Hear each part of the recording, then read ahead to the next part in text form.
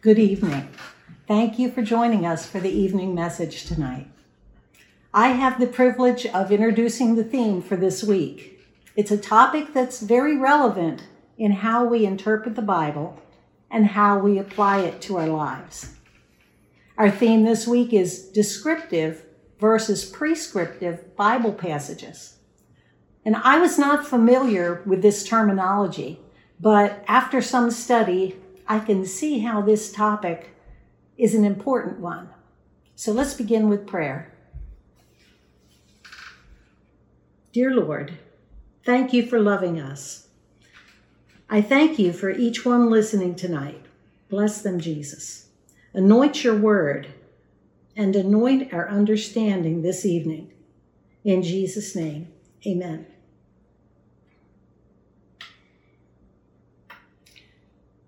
In 2 Timothy chapter 2, verse 15, Paul is instructing Timothy to become an approved worker. It says, "Work hard so that you can present yourself to God and receive his approval. Be a good worker, one who does not need to be ashamed and who correctly explains the word of truth." In the King James Version, it says, "rightly dividing the word of truth."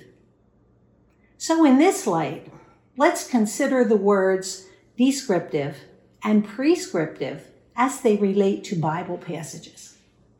Descriptive tells about a thing or event. It tells what happened. It describes.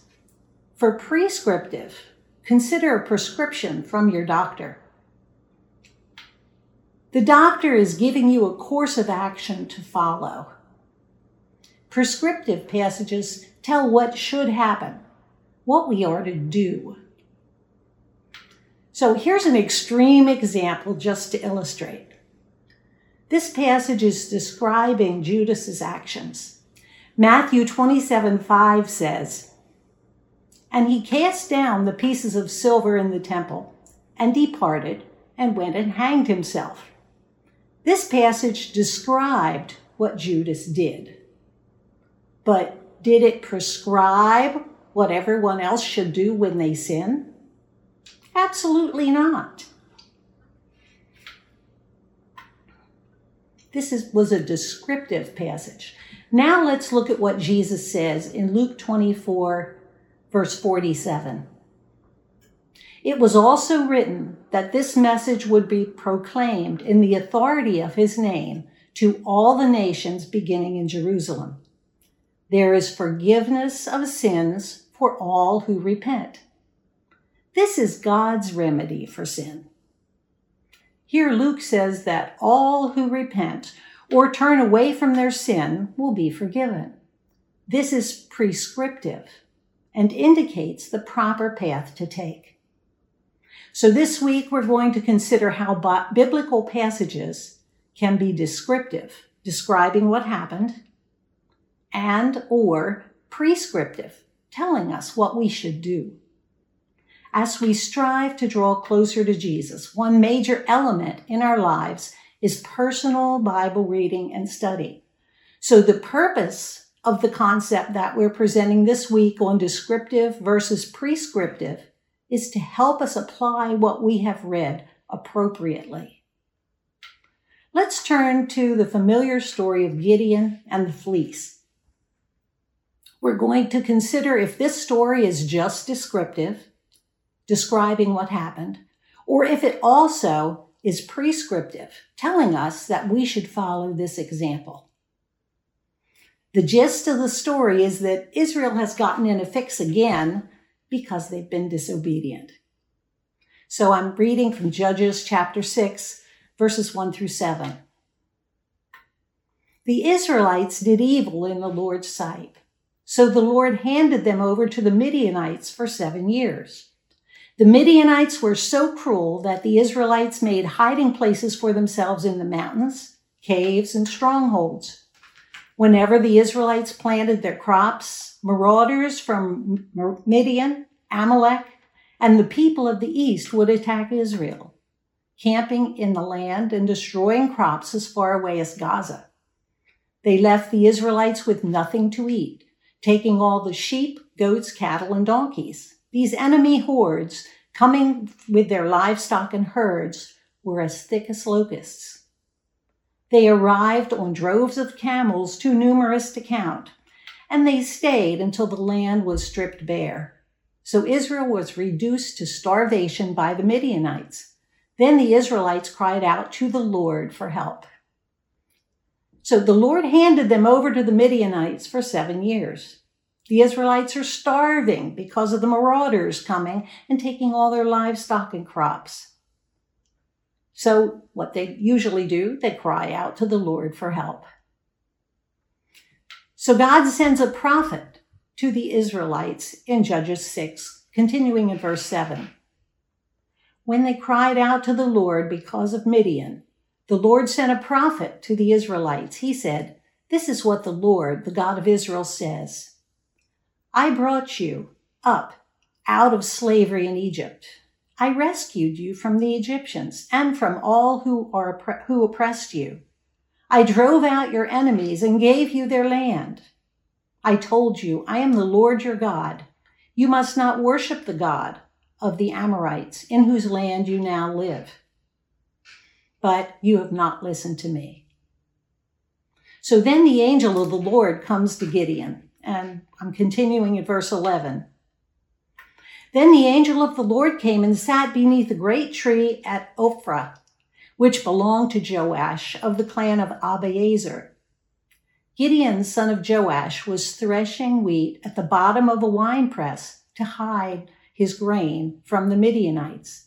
The angel of the Lord appeared to him and said, "Mighty hero, the Lord is with you." Now, notice that Gideon is threshing wheat in a winepress. That's not how it's supposed to be done. He should be out on the threshing floor, but he's hiding.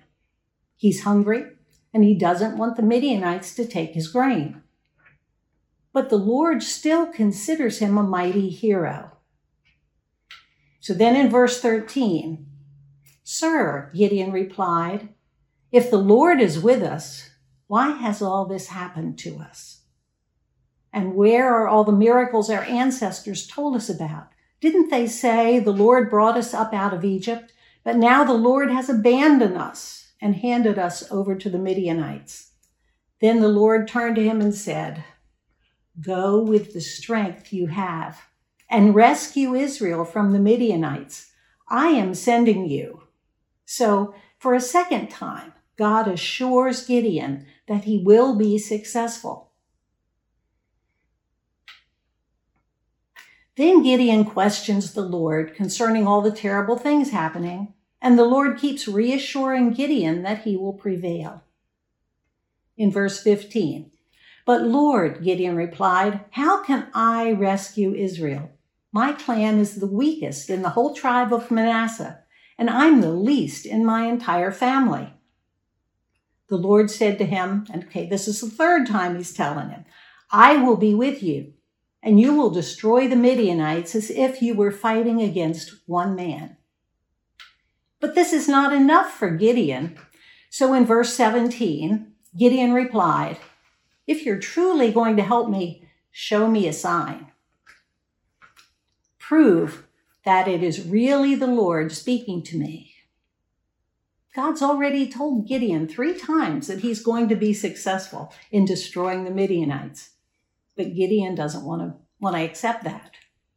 Gideon asks for a sign. So continuing in verse 33, "Soon afterward, the armies of Midian, Amalek, and the people of the east formed an alliance against Israel and crossed the Jordan, camping in the valley of Jezreel.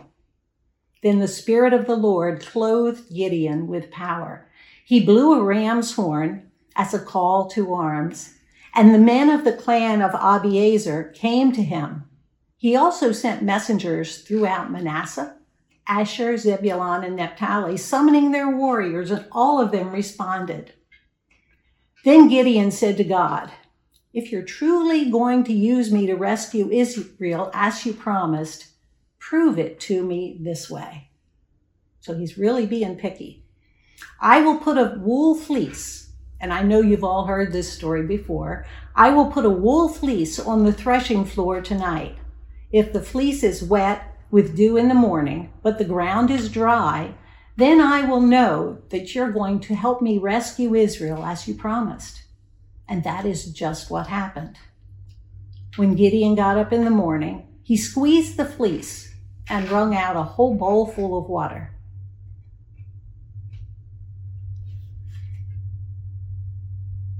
Then Gideon said to God, "Please don't be angry with me, but let me make one more request." So he's really demanding of God here. "Let me use the fleece for one more test. This time, let the fleece remain dry while the ground around it is wet with dew." And so that night, God did as Gideon asked, and the fleece was dry in the morning, but the ground was covered with dew. So now let's consider this story of Gideon and the fleece in the descriptive versus prescriptive context. This passage describes what happened, but it does not prescribe that we are to put out a fleece each time we make a decision. In Matthew 12, verses 38 through 40, Jesus rebukes the people who ask for a sign. One day, some teachers of religious law and Pharisees came to Jesus and said, "Teacher, we want you to show us a miraculous sign to prove your authenticity or your authority."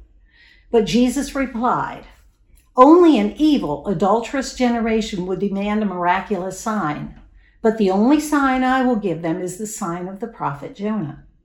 For as Jonah was in the belly of the great fish for 3 days and 3 nights, so will the Son of Man be in the heart of the earth for 3 days and 3 nights." These accounts of Gideon and then the Pharisees give us something to meditate on, to consider how they relate. Both are seeking a sign. It's not difficult to see how this type of fleecing or seeking a sign can go wrong. Many of us know someone who's put out a fleece to help them make a decision. For example, one could say, if the next vehicle to come around the corner is a car, then I'll do X. But if it's a motorcycle, I'm going to do Y. Since the likelihood of a car rather than a motorcycle is so much greater, does this really tell you anything? They probably wanted to do X anyway. In 1 Corinthians 4:20, Paul tells us to look at this in another way. For the kingdom of God is not just a lot of talk. It is living by God's power. When the Spirit of God dwells in us, we receive power, and that Spirit will guide us. Romans 8:12 tells us, "Therefore, dear brothers and sisters, you have no obligation to do what your sinful nature urges you to do. For if you live by its dictates, you will die. But if through the power of the Spirit you put to death the deeds of your sinful nature, you will live. For all who are led by the Spirit of God are the children of God." And John 16:13 says, "When the Spirit of truth is come, he will guide you into all truth. He will not speak on his own, but will tell you what he has heard. He will tell you about the future." So as we read Scripture, it's important to be intentional in looking for the purpose of that passage. In Gideon's story, the purpose is not to tell us to put out a fleece when we make a decision. It describes what Gideon did, but it does not tell us to go do the same. So allow God's Spirit to enlighten the meaning and the context. The Bible contains many descriptive accounts of events. It also contains many prescriptive concepts that tell us what we are to do.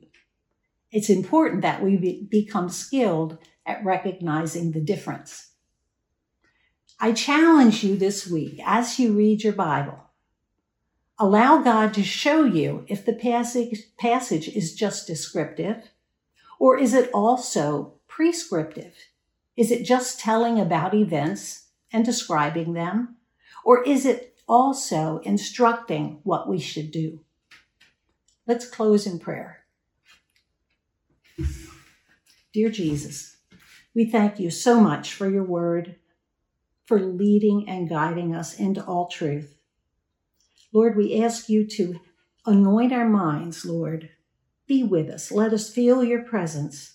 And as we read, guide us into the correct interpretation, Lord. And I ask you to go with each one of us. Keep us safe, Lord, in this difficult time, and bring us back together. In Jesus' name, amen. So, I'm looking forward to the messages this next week. And they'll be concerning the descriptive versus prescriptive Bible passages. Please join us. Good night.